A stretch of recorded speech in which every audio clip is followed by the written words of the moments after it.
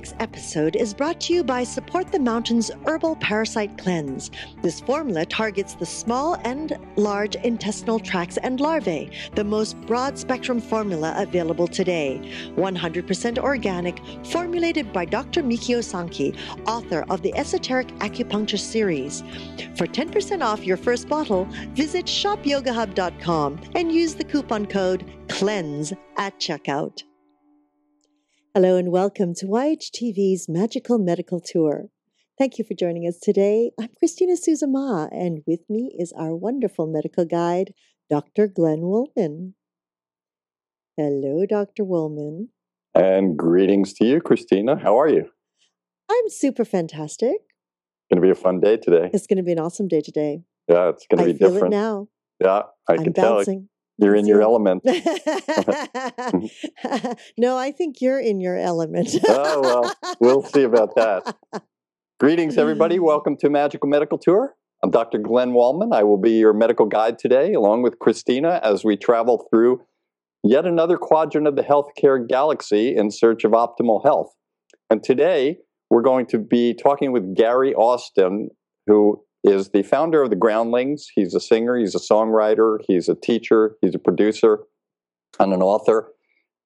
And we're going to title this show Improvisational Healing, because many times, as you know, all of you that listen to our show and watch our show, we usually talk to the healers, but every once in a while we go on the other side for people that have done magical healings, and Gary is one of those people. So it's going to be a very interesting show today. And if anybody wants to call in, how do they get in touch with us, Christina? Well, at any time during this show, whether you're watching it recently or in the next year or so, you can feel free to still ask your question or make your comment. And you do so simply by scrolling down on your screen and typing it into the comment box and clicking submit. And we will definitely get back to you. Or you can call us at 818-LETS-TALK. 818-LETS-TALK. And be sure to leave us your contact information, and we will definitely post your messages to our special guest or to Dr. Woolman, and we will get back to you as well. Thank you, Glenn. You're welcome. So I just want to make a quote here. I want to state a quote, and this will introduce us to Gary. It says, "In acting, whether scripted or improvised, there are moments where split-second choices make all the difference in performance. Learning to be comfortable in these choices is the point of improvisation." And I'm going to try and intertwine that today, we all are, into the determination of how people go through their careers and how people deal with illness and how they move forward. So Gary Austin, as I said before, he was one of the members of the famous San Francisco group, The Committee. Then he was the producer and original director of the Groundlings. We'll talk about that a little bit. He has his own workshops where he's the artistic director and the director. He's taught many people how to entertain all of us as we've gone through our lives, and we'll hear about some of these people. So without further ado, I would like to introduce my longtime friend, Gary Austin. Mm-hmm. Welcome, Gary. Well, I started to say welcome back. Thank you. Thank you. Hello, Gary. Thank you so much for being here with us. Thank you, Christine. So what I want to do, Gary, as the medical guide, I like to give our audience a path that we're going to take. So we're going to do some interesting and different things a little bit today, take advantage of your improvisational mastery. But I want to, as I said in the introduction, I want to not speak specifically about your career and not speak specifically about your illnesses, but I want to intertwine them through a process. Gary, you're all right with that? Yes, whatever you say. Improvisation is about agreement. I'm agreeing with everything you say. Okay, excellent. So let's start. Let's just talk about your career for a few minutes. Okay. When did you decide you wanted to go into the theater, into entertainment, in that area, rather than to be a doctor or an engineer or a teacher? When I was a small child, I grew up in the Nazarene Church in Texas, and I studied evangelists. I didn't know I was studying them, but I saw them and heard them as a child. And those are my first acting lessons. And I wanted to be one of them. I wanted to be in a huge tent meeting with thousands of people preaching the gospel. So that was it. And then in school, I was always in plays. I majored in theater at San Francisco State University. And I was a classical actor long before I even knew what improvisation meant or was. I understood what the word meant, but I didn't know anything about improvisational theater, and I fell into it quite by accident. Can you give us one moment of revelation? Imagine we're in the tent right now. Emotion. These preachers, very unlike television evangelists that you see today. These preachers were authentic, most of them, and they were emotional. Tears would be streaming down their face when they preached, and all of us in the congregation would be crying along with them. And then on Wednesday nights was testimony night, when we would get up and testify. I never did because I was a kid, but the adults would get up and testify about what Jesus had done for them that week. And usually those testimonies were sobbing testimonies. Sometimes you couldn't understand the person because the person was crying so hard. It was all about emotion. And then when the altar call was given and people came down to give their hearts to Jesus, there was shouting and crying. And it was a cleansing thing. The emotional thing was a cleansing thing, regardless of the message. Yeah, I like that. I always imagine being in some of those tents. I've been in a few of those, and I've listened to the hellfire and brimstone. Right? Yes. Yeah, it is emotional, and it really it's inspiring. No matter what, you get into it. Yes, and I did, and that's when I knew I wanted to be in front of audiences. I wanted to be one of those guys.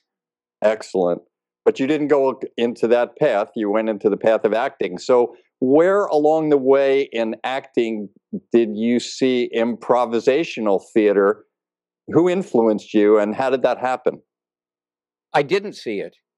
The committee in San Francisco was known to me. I knew about the committee because it was happening while I was at San Francisco State. Studying drama? Huh? Studying drama? Well, I don't call it drama. I call it theater because there's no such thing to me as drama or comedy. To me, it's theater. Just like in real life, sometimes people are funny and sometimes situations are funny and other times they're tragic or sad. So we never divided it. And I came to Hollywood eventually after the committee, and my first agent interview, the agent said to me, are you comedy or drama? I said, excuse me, what do you mean? Mm-hmm. And then she told me what she meant. And I said, I'm an actor. I'm an actor. And so to answer your question, the revelation came about improvisational theater when I was a social worker in South Central Los Angeles for 4 years and doing theater at night. This is before the committee. I never knew that. Oh, yeah. And I'm going to clear my throat. Watch me. Did I do that well? I have to say, usually people have to rehearse something like that. But I could clearly see your improvisational skills there. Did you read my subtext when I cleared my throat? That probably Christina was much more in tune to that.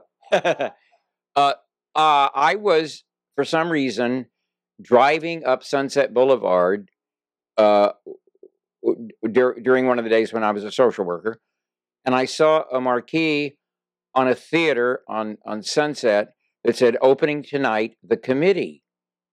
Well, I had never seen it in San Francisco, and I knew that my good friend Christopher Ross, I'm sorry to say the late Christopher Ross, he died when he was 26. But he was on the marquee, Rob Reiner was on the marquee. I went inside and they were rigging lights, and tonight was the opening. And I said, "Where's Chris? Where's Chris Ross?" And they said he's at a certain restaurant. I went to the restaurant and I said, "Chris," and I hadn't seen him in a couple of years. Well, he was a classmate of mine at San Francisco State, and he gave me a comp, and I sat in the front row, a couple seats away from Carl Reiner, and I watched improvisation for the first time in my life. Because even when we improvised at San Francisco State, it wasn't improvisational theater. It wasn't what I consider improvisation. It was just exercises that weren't good improvisational theater. I went backstage after the show, and I knocked on the dressing room door, and a man named John Brent, who I'm sorry to say is no longer with us, came to the door, and I didn't know him. And I said, "Is there a workshop?" And he said, "Yes, come every Saturday afternoon at 1 o'clock. It's $5 for the day. It's a 4-hour workshop, always run by a member of the committee." I went to those workshops. Ellen Burstyn was a student before she was known. David Lander, Squiggy on Laverne and Shirley, before he was known, and many others. There were approximately 50 people in every workshop. Somehow, the directors managed to get us all on stage for a real workout.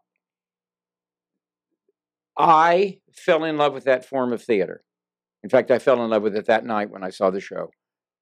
And after 1 year, during that year, Del Close, who really is considered the guru of improvisational theater. He directed Nicholson May. He was one of the founders of Second City. He was my teacher, and he selected me to be one of 12 actors who would perform on the committee Dark Night every Monday night. And so I began to perform in those shows. Eventually, I became light man, stage manager for the committee. And from my vantage point off stage left, I could see everything the actors did, and I could also see the front few rows of the audience. I learned, and then I did that for a year. I learned maybe more sitting there on that stool than I've ever learned in any 1 year in my life. And the thing that I learned the most was that even though the actors who were doing scenes that were rehearsed scenes that sprung from improvisation, nobody ever wrote a word on paper, but they would repeat the improvisation over and over until it becomes set. And I saw them do these scenes every night for a year. And the revelation was they were always different in their performance without changing words or behavior or blocking or anything else. It was always different. And it was because they were improvisers trained that way, so that when they did memorized text, it was improvisational. Give me a definition of that, Gary. Improvisation. You alluded to the fact that improvisation is its own special thing. Right. Give me a quick definition of that in your mind. Improvisation, to me, happens whether we're doing memorized text or written text that we've memorized.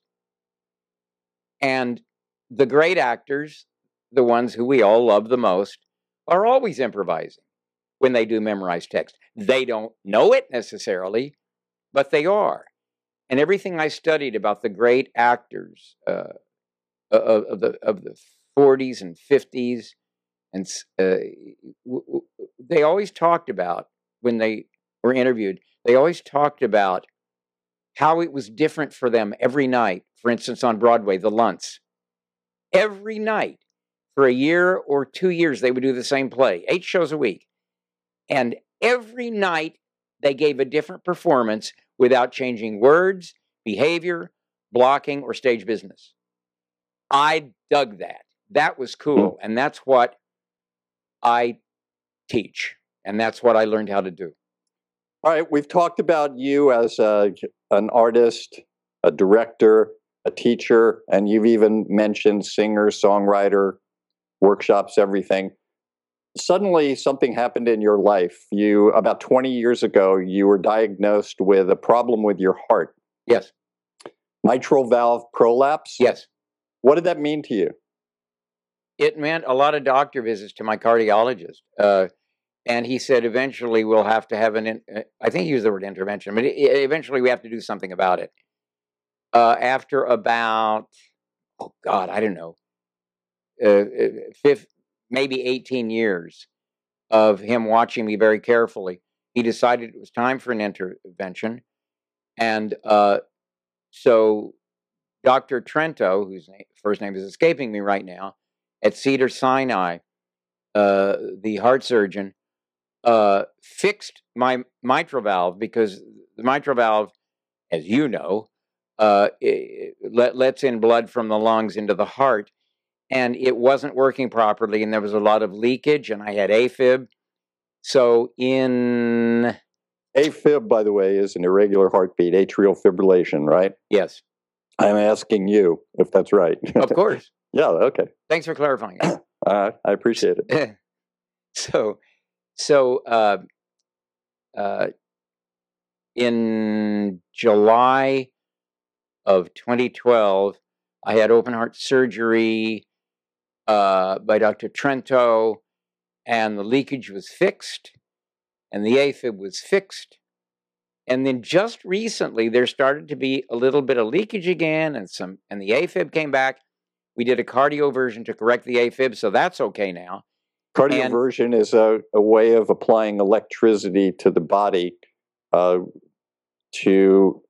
it actually stops the heart from beating and allows it to reboot.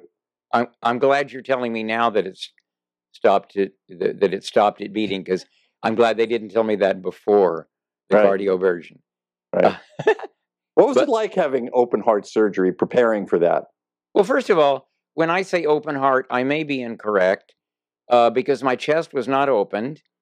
Dr. Trento used the robot to go in through my ribs to fix it inside the heart. I think that's why I call it open heart, because the mitral valve is inside the heart. Correct. So it was very successful, and we don't know right now. He and my cardiologist, Dr. Izar Harouzi, are watching me very carefully to see if another intervention has to happen. But so far, everything is okay, even with the leakage.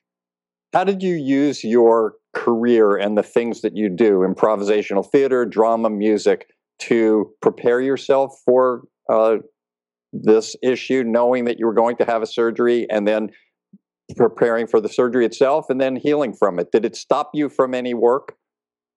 I'm amazed, well, for short periods of time, I'm amazed that I felt no stage fright before that operation or any other procedures I had. For instance, I also have multiple myeloma. Which we're going to talk about in a moment. I'll bring that up later. But anyway, before any of these events, I never had stage fright. I was joking when they were putting me out. And then sometimes there were some pretty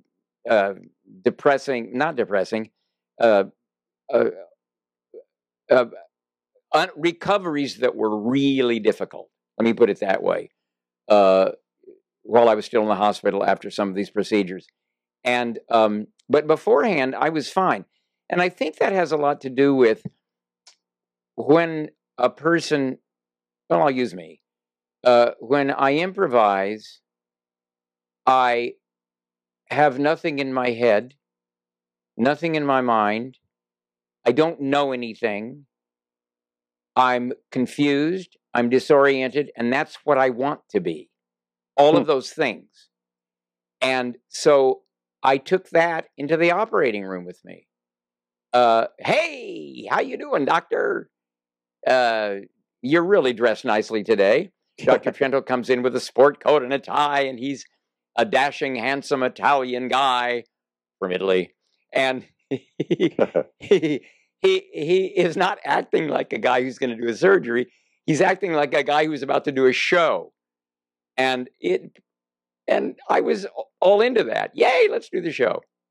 I like that. And how about healing? Did you have to stop your career, or did you push forward and use that as a way of coping mechanisms and support, things like that, to give yourself meaning rather than focusing on the disease itself?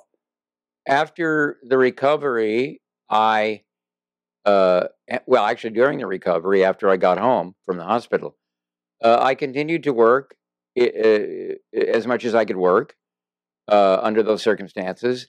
And I never stopped teaching except for the brief moments I had to, like in the hospital.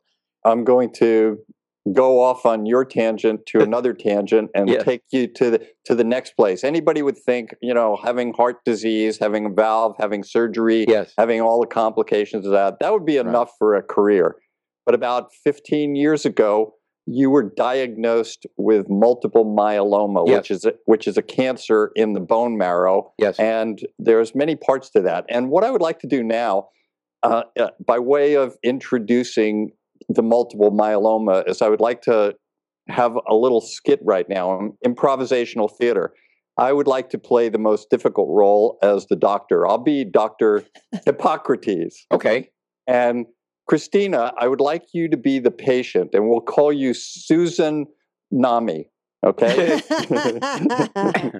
We'll call you Sue for short. Can I call you Doc Hip? Doc Hip. Exactly. And Gary, I would like you to be the cancer. Okay. I would like you to be the multiple myeloma. So I'm going to be Dr. Hip, and I'm going to walk into the room where Christina is in the hospital bed. Yes. Already? I'm in the hospital already? Yeah, well, you came in for a biopsy because we're trying to find out what's going on with you. You've had a number of symptoms. And I'm going to walk in the door and I'm going to say, "Hello, Miss Nami. May I call you Sue?" Hi, Doc. Yeah, you can call me Sue. Can you tell me what's going on with me, please?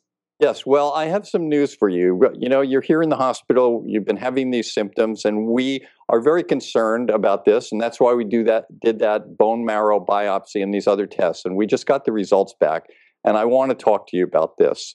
I'm not going to say good news and bad news, it's just news, and then we're going to have a discussion about this. We found out what's going on. You're not crazy. All of these things that are happening to you are for a reason. You have what we call multiple myeloma.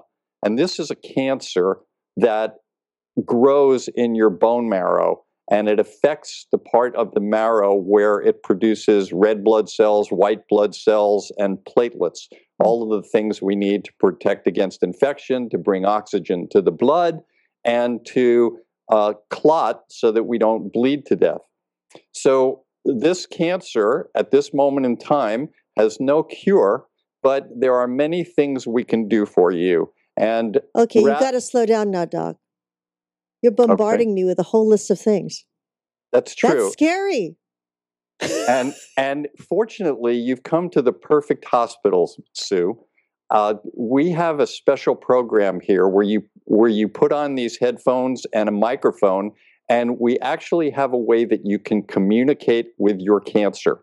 I want you to start having a discussion with your cancer, and I will then be back in a while, and we'll talk about some of the things that are going to happen, and this will explain it all to you. So I would like to, at this time, Sue, introduce you to Mr. Multiple Myeloma. So, Sue, I love you. I am happy to be within you. It's a great place to be. I enjoy it. Yeah, I know I'm warm and I know I'm cuddly, but honestly, I would invite you to leave. Actually. Well, I'm not going to leave unless I'm forced to. Ah, I see. So Now, you're waiting for me to be cold and solid in the grave before you leave. No. What are you doing here? That could happen, but I might leave before that. That would be nice. If through medical means and methods and procedures, the battle gets too difficult for me, I'll consider leaving. However, what's really going to get me out of you is your will to live and your diet and the way you live your life physically. And your will to live has to be so strong that I can no longer be around you. Okay. So let's start with the simple things. Okay. My diet. What am I doing wrong? What am I eating wrong? What am I feeding you that you love so much to be in me? I think that it's possible that your diet is fine. That's because you're loving it, right? Yes, that's why you're in me. Yes. Are you a vegetarian? No. Oh, well, there we go. You need to become a vegetarian. Really? Oh, yes. But so you're enjoying the meat that I'm consuming? Oh, God, yes. It's helping me be stronger. All kinds of meat? What about my fish? I love fish. Oh, okay. There's an exception. Okay. You can eat fish, and not eat any other kind of animal, and you will be fighting me, and I will fight back some way. Okay. Hello, Miss Tsunami. It's great to see you again. I have some really good news. The chemotherapy and all of the treatments, including the stem cell procedure, have seemed to work. I know you're going through a lot of side effects from this, but I can honestly say to you at this point right now, I feel like we have Mr. Myeloma under control. Although you know there is no cure, we're going to be watching you for the rest of your life. And there may be episodes that come about that this will be related to the multiple myeloma or something else. So we're going to have to watch you carefully.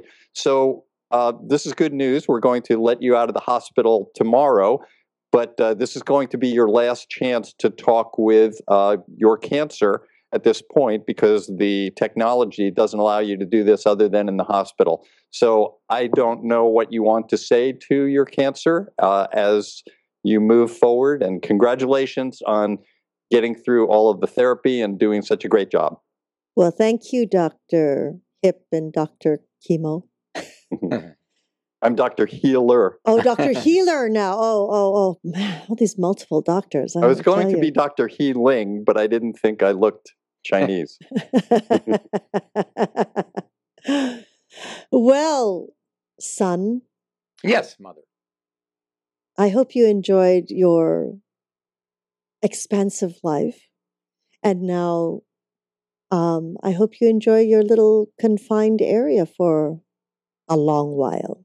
Well, what I'd like you to do after you have had your recovery from the stem cell transplant is I'd like you to go back to eating red meat. Well, you're already doing it. So I'd like you to eat lots of red meat. Don't eat fruit and vegetables. Lots of carbs. And don't do anything that you want to do. Don't try to achieve any goals that you have set for yourself. Surround yourself with negative people. Focus on your own negativity, and never have a positive thought again about anything. You know, those were the days, my friend. Weren't they wonderful? Those were the days, my friend. We thought they'd never end. This is the time. Yes. Yes. There you go. Okay, we're done. Excellent. Thank you both for that. That was quite interesting and fun. I may try and have other people talk with their cancers periodically. So, good work, people. Yes, we had to be very careful with language. Right. Cancers speak in another language. So, Gary, you Yes. went through the chemo, you went through the stem cell. What was it like actually going through stem cell transplant? It was the worst several weeks of my life. physically, emotionally, mentally, until this past summer, when I had a problem with my colon and the whole gastrointestinal area. And I was about to get on a plane for New York, and it was suggested by a surgeon who I had just met that I not get on the plane and that I have an immediate operation so he could go in there and see what was going on. I had a colonoscopy prior to that, and there was such blockage in my intestines they couldn't get the camera in. So he knew it was serious. He found that my colon was perforated, leaking, and about to explode. 3 or 4 days later, it would have, says he. I would have been in New York City, walking the streets, going to my job, and that would have been it for me. Lucky timing. He cut out 9 inches of my colon. The recovery period was 8 weeks in hospital and rehab. It was so much worse an experience than the stem cell transplant, which I thought was the worst thing one could go through, that it was like having a tonsillectomy, thinking back about the stem cell transplant. This was horrific. Why? What part of it? I hallucinated. I had times of extreme terror. I thought I was dying. I just physically, I wasn't allowed to consume anything but water for 2 or 3 weeks, and the water had to be consumed through a sponge the size of a dice. I had intravenous things going into me, of course, in order to live, and I could eat ice. I got a craving for apple juice. I don't like apple juice, but for some reason, I got a craving for apple juice for a long time. And finally, they let me drink some. It was a clear liquid apple juice. And that was better than any beer I've ever had. And I love beer. Glenn, would he have gone through that because of all the toxins leaking out of his colon? Part of that, but also part of the multiple myeloma. The myeloma, remember, normally in the bone marrow, the blood cells are produced there, and those blood cells, the white blood cells, as I said before, protect against infection, and inflammation. And then the platelets protect against bleeding, and the red cells bring oxygen. So when you have less oxygen, that means the cells are weaker. When the cells get weaker, they're prone to bacterial infections. And with no white cells and no immune system, they can take over. And with no platelets, you start bleeding. So it's just, it's a big nightmare. And of course, all of the things like the chemotherapy and the stem cells, you have to protect the immune system. The immune system goes very, very low, and that's why people get weak and sick, everything else. In fact, Gary, aside from all of these things, you've been hospitalized with things like shingles, which people know are extremely painful. And that was a close call too. That was I also had there's a term for it, heart thing. Congestive heart failure. Yes, congestive heart failure, and I had infection throughout my body. Let me just deviate just for a second to go back to a question you asked me about the experience I had this summer with my colon. My body ceased to work. I couldn't move. I had to have nurses turn me in bed from left side to right side, and so on. I couldn't reach out I could reach out, my arms worked, and that was it. I started walking. I couldn't walk. I had no strength even to sit up in the bed. I started walking with a walker 2 or 3 feet at a time. After the 3rd week of being hospitalized, and it was after being hospitalized 5 weeks, actually 5, 6, 7, about 6 or 7 weeks, that I finally walked without a walker for about 2 minutes. I'm still getting my strength back. I'm still learning how to do things. I had to relearn how to walk. How did all of your training in improvisational theater, acting, music, did you write songs around this time? Did you stop working or did you push forward? No, I actually produced an album. While you were sick? Well, no. It was. I'm losing the context of things right now. I'm forgetting. But before this, and you know what? It was before this. A few months before this, I released my first album of songs that I've written called The Traveler. Mm. And it's out there. So in between all of these illnesses, I continue to function. I continue to help people create solo shows. I continue to travel. I continue to entertain myself. I had my own solo shows. I do concerts of my songs. And then when there was a sick time, then I wouldn't do anything. But I don't know why, but I didn't have an urge to write songs during the worst times, especially this last summer. And even before that, I had a lot of songs that I loved and I loved to sing. But just now, in the last week or two, I started to want to write again. I'm looking forward to it. Nice. Very nice. Gary, we're coming to the end of the show. This has been a great show about healing and interesting observations and perspectives on how to stay within yourself and to deal with severe problems that could stop many people. But we're trying to give hope and ideas for people when they come down with a cancer or an infection or heart disease, things like that. It's not the end. It's just a part of it. And I want to know if you have a health tip for us or some kind of guidance on how to deal with illness and injury. Take care of yourself physically in terms of diet, etc. Drink beer, but not too much. And seek your joy. Do things that give you joy.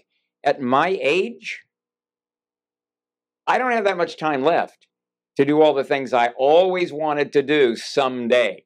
Someday is here. I'm doing them now.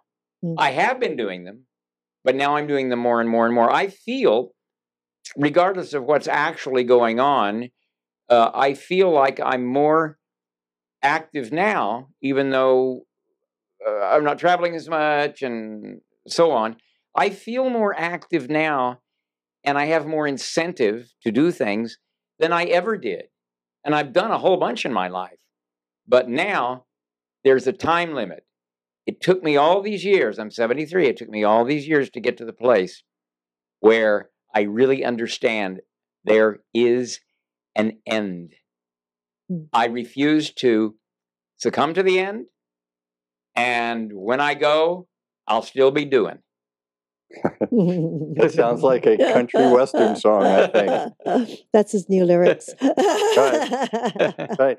Gary, in preparing for this show, is there anything that you wanted to bring out or bring up that we haven't spoken about? Any message to the rest of us, our viewing audience, about healing or about anything that you do? I can give you two things. One is to seek your own truth. If the main thing that I teach when I teach actors to tell the truth. What does that mean? It means whatever is going on in the present moment, acknowledge, be aware of, and be in response to. That's the truth, because that's your truth in that present moment. And the other thing, which I learned from, well, I learned that from improvisation, but even more, I learned about agreement. Agree, agree, agree. And this doesn't mean you can't have a difference of opinion, because you can still have a difference of opinion and find agreement. Tell Congress and the president that. Well, actually, I think the president knows that, but Congress That's another topic, but I think we all know what I'm talking about. That's not about agreement. I often thought with the people who are our leaders who I disagree with, I've often thought about improvisational exercises that I could put them through. And my conclusion is they wouldn't cooperate. They would never cooperate. They would resist and walk out of the room. That's a big problem. And that has to do with not agreeing. That has to do with resistance. I'm grateful to our very special guest and my dear friend, Gary Austin, founder of the Groundlings, teacher, songwriter, author, musician. I would like to thank him for sharing his wisdom and experience with us in terms of dealing with life and all of the things that it brings towards us, especially in the realm of medicine and health and healing. I would also like to thank all of my teachers and healers for allowing me to be on my journey. Thank you, Christina and Segovia and all of Yoga Hub for putting on this wonderful platform of learning. And I look forward to getting together with all of you next week as we search another quadrant of the healthcare galaxy. And until next week, Gary, thank you so much. Thank you for inviting me. This has been great. It's a pleasure. I wish you all optimal health. Thank you, Dr. Glenn Woolman. And of course, thank you so much, Gary Austin. That was good fun. You brought a lot of joy. Oh, thanks. Thank you. And by the way, I enjoyed improvising with you. Oh, thank you. I'll be your student one day. Yeah. Did you like me as a cancer? You know, I'm not big on cancer, but yes, I did.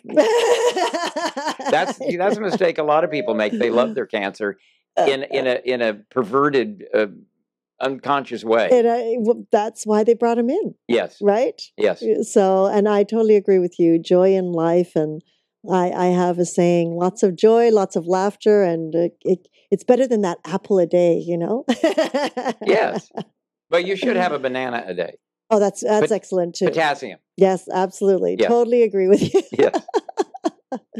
We'll talk about the vegan diet later, okay? Okay, sure. And of course, we would like to thank each and every one of you for joining us in this new platform of education and information. We're grateful for your continuous support, and we look forward to hearing your feedback on how we can serve you better. If you'd like to connect with Dr. Glenn Woolman, you can do so through his website, glennwoolman.com, where I encourage you to learn about his Metaphor Square Breath. And again, we look forward to your feedback. Please scroll down on your screen, any comments or questions for our guest, Gary Austin, or for Dr. Glenn Woolman. Please type it into the comment box and click the submit button. Or you can just give us a call simply by dialing 818-LETS-TALK. 818-LETS-TALK. Thank you for joining us again. And until next time, namaste.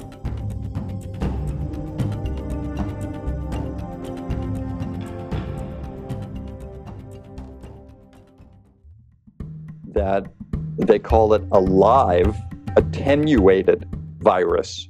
So this is the same virus, but instead of the inactivated where they kill the virus, what they do with the live attenuated virus is they weaken it with chemicals or with cold or with a number of different methods. So it's still a live virus, but it's so weakened that it won't be able to give you the flu. Now, there are some complications with that, as there are with everything.